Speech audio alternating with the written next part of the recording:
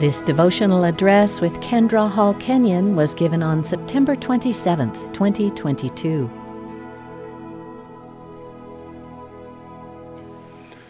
We're pleased to hear from Kendra M. Hall Kenyon this morning. She is currently serving as Interim Dean of the McKay School of Education. Dr. Hall Kenyon graduated from BYU with her bachelor's degree in family science. She later received a master's degree and a PhD in human development from Columbia University. Dean Hall Kenyon began her career at BYU in 2002 in the Department of Teacher Education, where she served as the department chair from 2016 until 2022. Sister Hall Kenyon currently serves as Relief Society president in her home ward, and she and her husband Jason are the parents of one son, Max, who is 12 years old. And now we'll be pleased to hear from Kendra Hall Kenyon.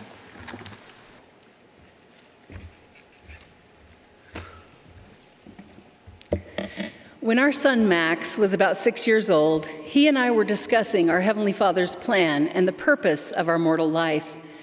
At the end of our discussion, he said very matter-of-factly, "You can have a no-problem day, but you can't have a no-problem life." His simple but profound response is an important reminder that we will all face challenges in our lives, and those challenges have an important and eternal purpose. As Elder Orson F. Whitney taught, no pain that we suffer, no trial that we experience is wasted. It ministers to our education, to the development of such qualities as patience, faith, fortitude, and humility. All that we suffer and all that we endure, especially when we endure it patiently, builds up our characters, purifies our hearts, expands our souls, and makes us more tender and charitable. It is through sorrow and suffering, toil and tribulation, that we gain the education that we came here to acquire. We came to earth to be tested, to prove ourselves and see if we will do all things whatsoever the Lord our God shall command us.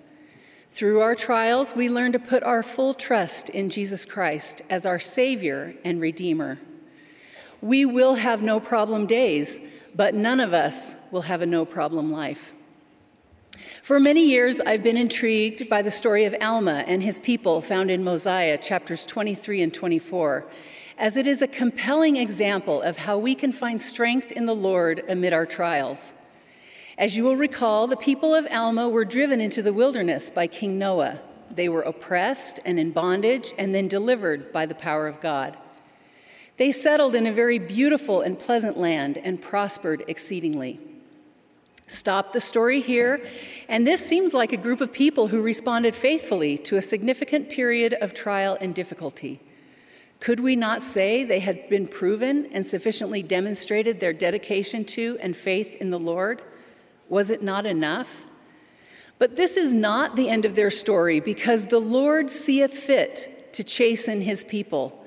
Yea, he trieth their patience and their faith. This is a really important and instructive scripture, and another way of saying you can't have a no-problem life. And as illustrated in this account of the people of Alma, our times of trial and testing will be mixed in with our no-problem days, and they will continue to come multiple times over the full course of our lives. Sometimes we might think if we have enough faith or are obedient enough, we can be saved from life's challenges. This misunderstanding may be partially rooted in our interpretation of the oft-repeated promise, "Inasmuch as ye shall keep my commandments, ye shall prosper in the land," which is found throughout the scriptures. It is easy to misinterpret this promise when we adopt an erroneous definition of prospering that focuses on financial rewards, popularity or fame, or any other worldly recognition or achievement. It is equally problematic when we think prospering is equivalent to an easy, no-problem life, or the swift and immediate removal of any and all challenges that might come into our lives. President Russell M. Nelson has powerfully taught, "The joy we feel has little to do with the circumstances of our lives, and everything to do with the focus of our lives." We will prosper as we keep the commandments and put our full trust in our Savior Jesus Christ and make him the focus of our lives. That prospering can and will happen even amid our trials and challenges.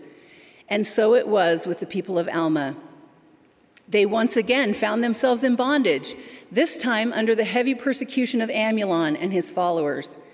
In fact, so great were their afflictions that they began to cry mightily to God. And then the Lord came to them, saying, "Lift up your heads and be of good comfort, for I know of the covenant which ye have made unto me. And I will also ease the burdens which are put upon your shoulders, that even you cannot feel them upon your backs." The Lord did not immediately remove their trials. He did, however, strengthen them such that they could bear up their burdens with ease. This may not look or feel exactly like prospering as we imagine it, but receiving strength from the Lord to bear up our burdens is exactly what prospering looks like amid life's trials and challenges.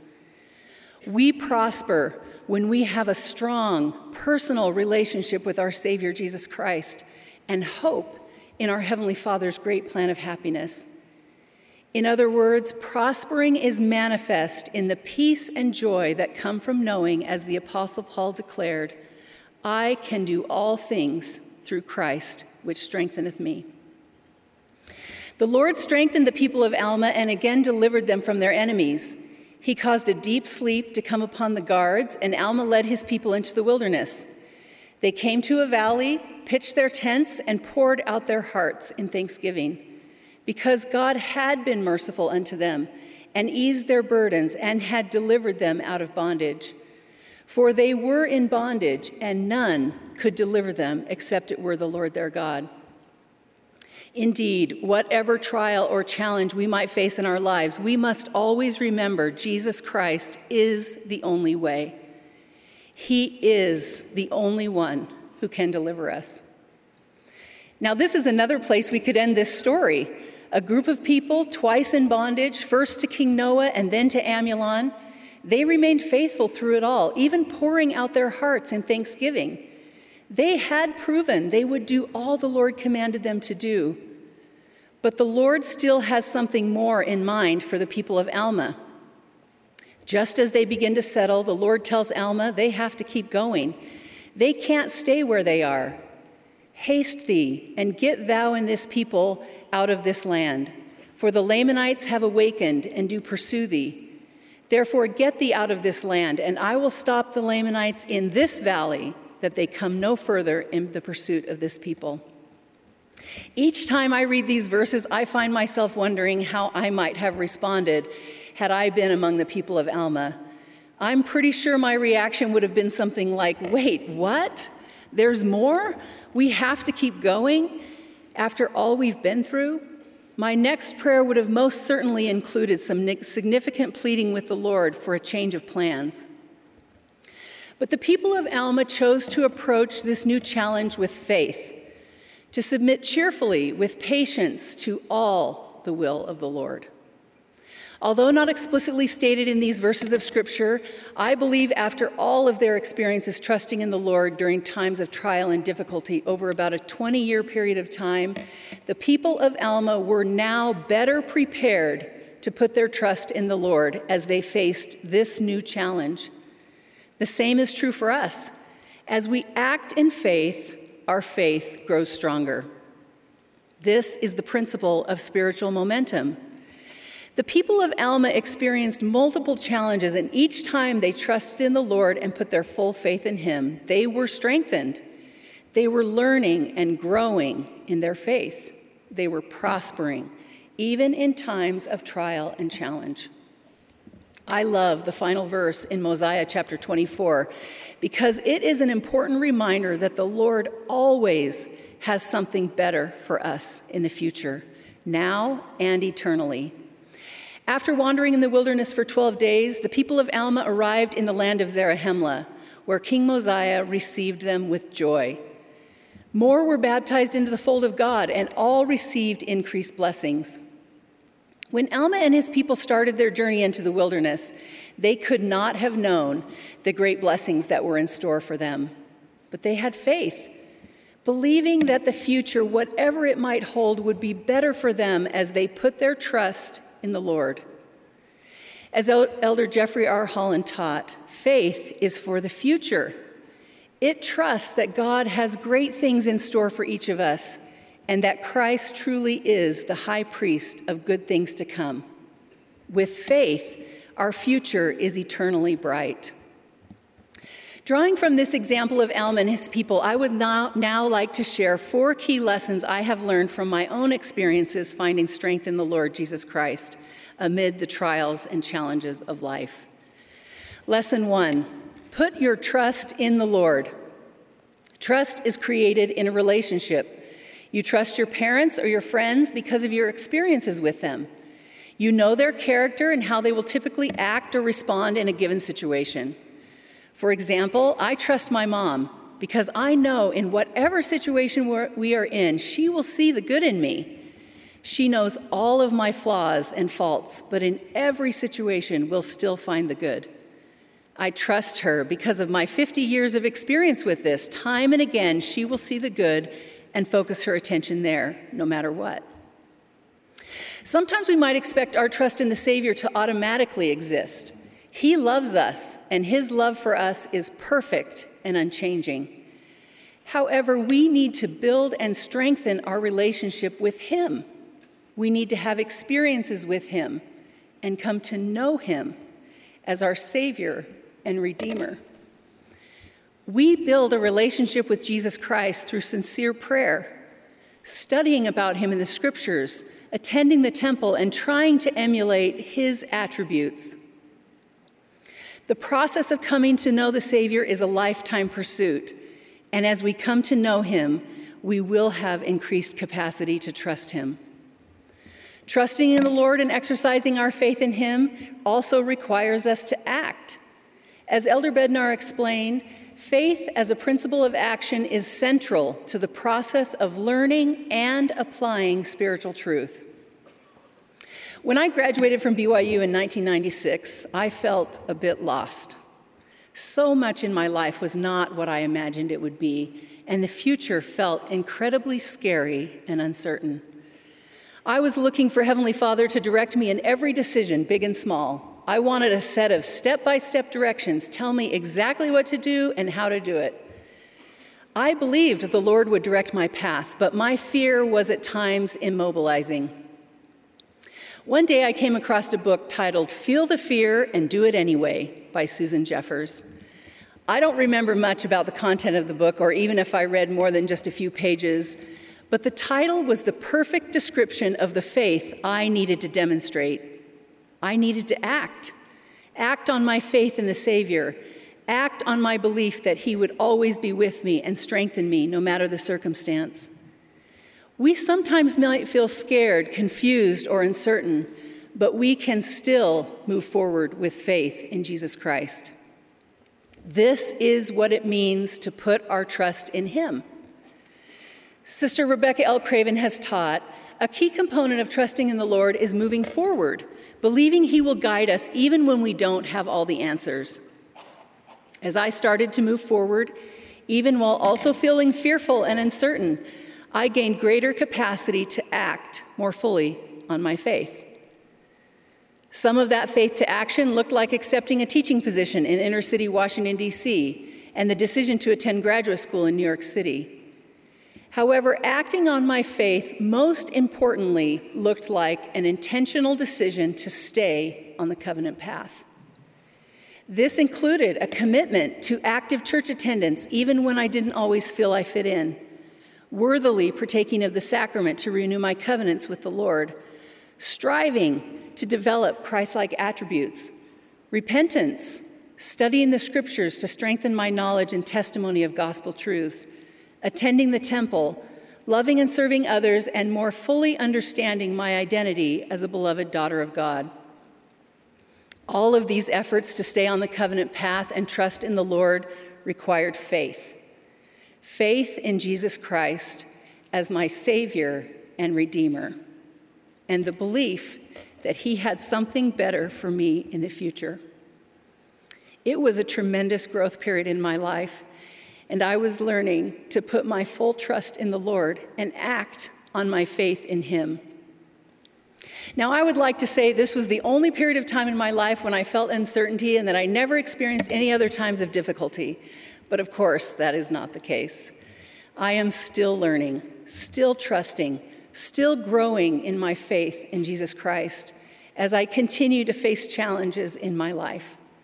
We all must engage in this lifelong process of continuing conversion, which requires ever-increasing faith in Jesus Christ and demonstrated faithfulness to his gospel throughout our lives. Continuing conversion requires us to implement a pattern of faith in our lives. We can develop this pattern during our no-problem days, as well as during times of struggle and difficulty, as we accept President Nelson's invitation to make time for the Lord each day. Every time we exercise our faith in Jesus Christ, our capacity to move forward with full trust in him will also increase. Lesson number 2, submit cheerfully and with patience to the will of the Lord. The Lord will strengthen us and ease our burdens, but those burdens may not ever be completely removed from us in mortality. Still, we must keep moving forward with faith, submitting cheerfully and with patience to the will of the Lord. My older brother Jason was injured in a diving accident in 1986 at the age of 15. He became a quadriplegic. He had some movement in his arms, but he couldn't move his hands or his body from about the chest down. After several months in the hospital, Jason was ready to go home. In preparation for that transition, one of the therapists talked to Jason about what he should expect in the months and years ahead. She was well-intentioned, but laid out a very bleak picture for Jason's future. She told him, among other things, that his high school graduation would likely be delayed. He probably wouldn't be able to go away to college. He would have few, if any, job prospects and would likely live with our parents for the rest of his life. I'm sure the therapist thought managing his expectations would help Jason avoid disappointment in his life. He certainly was facing an uphill battle. Little did the therapist know that 10 years after his first accident, Jason would again be seriously injured in a car accident, requiring a 13-month hospital stay and about 7 years to recover from his extensive injuries. Undoubtedly, with that knowledge, the therapist would have given him far less hope for the future. But even with these significant times of difficulty in his life, the things Jason accomplished were nothing short of miraculous and far exceeded the expectations the therapist had for him as he left the hospital. He found his strength in the Lord and chose to submit cheerfully and with patience to all the will of the Lord.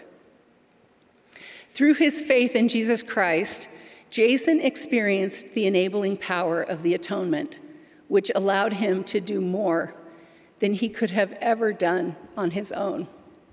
Here are just a few examples. He graduated with his high school class. He came to BYU as a freshman and later became the student body president here at BYU. He got married and had a family. He began his career as an insurance agent and qualified for the $1 Million Roundtable after just 3 months, a qualification only about 10% of agents achieve in their career. He later became a motivational speaker and coached his son's lacrosse team. I'm guessing there are not very many lacrosse teams who can say their coach was a quadriplegic. When Jason was first injured, we prayed for healing. As a family, we exercised our faith and pleaded with the Lord to make his body whole. Jason's body was never fully healed, but there were still miracles, and Jason was strengthened by the Lord in countless ways. He was the recipient of the Lord's tender mercies, which are what Elder David A. Bednar described as the very personal and individualized blessings, strength, protection, assurances, guidance, loving kindnesses, consolation, support, and spiritual gifts which we receive from and because of and through the Lord Jesus Christ.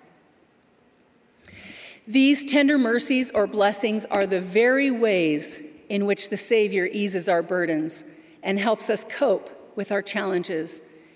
In this way, we are strengthened and prosper even in times of difficulty. We all have burdens to carry in our lives, and those burdens look different for everyone. My brother Jason endured many physical challenges throughout his life, none of which he likely would have chosen. He could have easily focused on his challenges. He wasn't perfect, but each day he chose to have faith. He chose to respond with patience and trust in the Lord. He found his strength in Jesus Christ.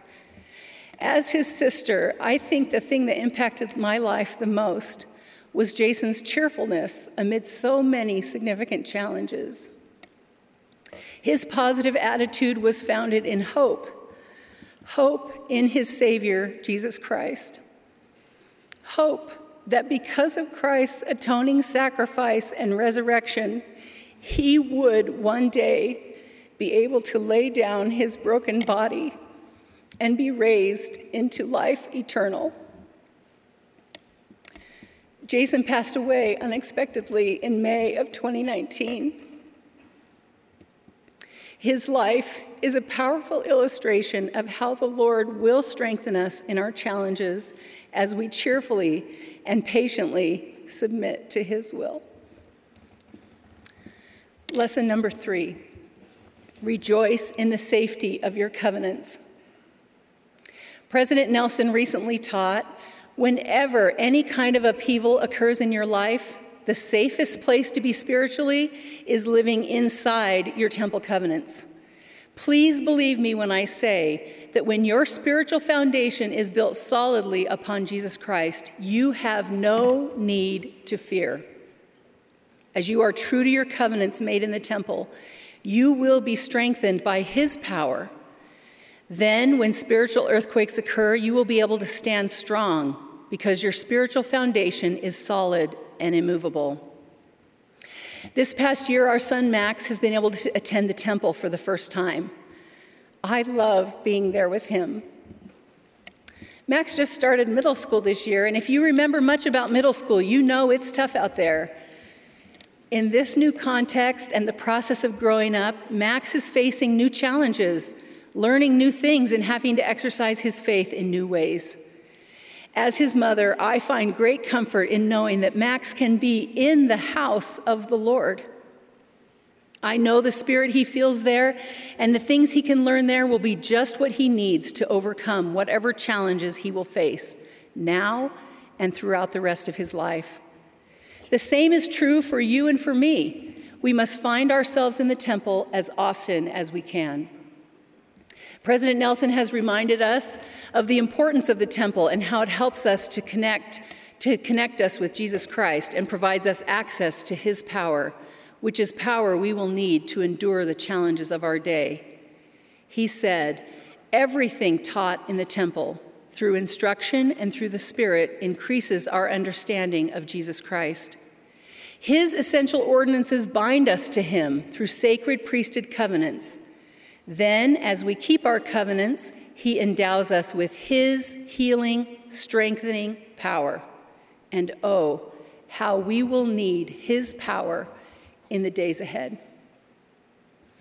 Lesson number 4, center your life on Jesus Christ. He is the only way. When I was a student teacher in an inner city school in Washington, D.C., 2 children from the school were tragically killed as a result of gang violence. The principal at our school asked each class to discuss how to stay safe and protect the children from such violence. As we started the discussion, one student enthusiastically said, "We have to save them." Not knowing exactly what she meant, I said, "Yes, that's what we're talking about. How do we protect ourselves and help others and help us to stay safe?" She said emphatically, "No, Miss Hall, we have to save them by the Lord Jesus Christ." I must admit, I was not expecting this response. And I don't know much about her beliefs in Jesus Christ because we could not engage in such a discussion in a public school setting. But what I do know is that Jesus Christ was her first thought. He was her first line of defense. Over the years, I have thought a lot about what that 11-year-old girl taught me that day through her example. Is Jesus Christ our first thought when we face a trial or challenge? When we think about answers to big, challenging problems, is he the one we turn to? Do we look to him as our example for how to respond in difficult situations? Do we put our full trust in him? That is what that young student taught me that day. My faith was strengthened because of her faith.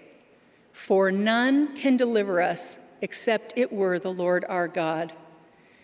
Jesus Christ is always the answer, and it is only in and through him that all mankind may be saved.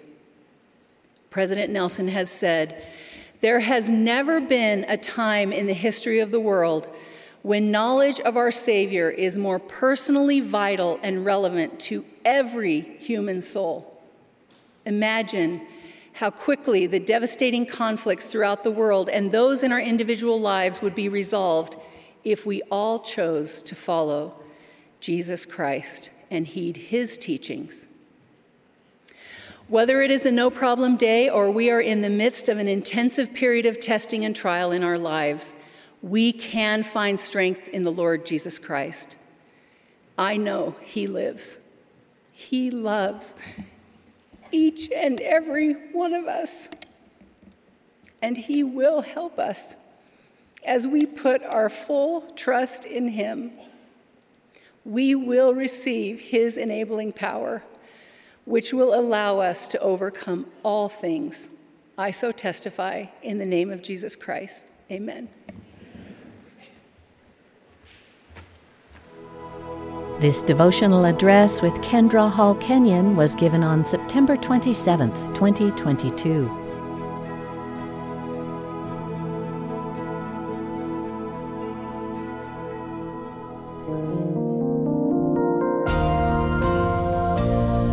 BYU Devotionals are a production of BYU Broadcasting.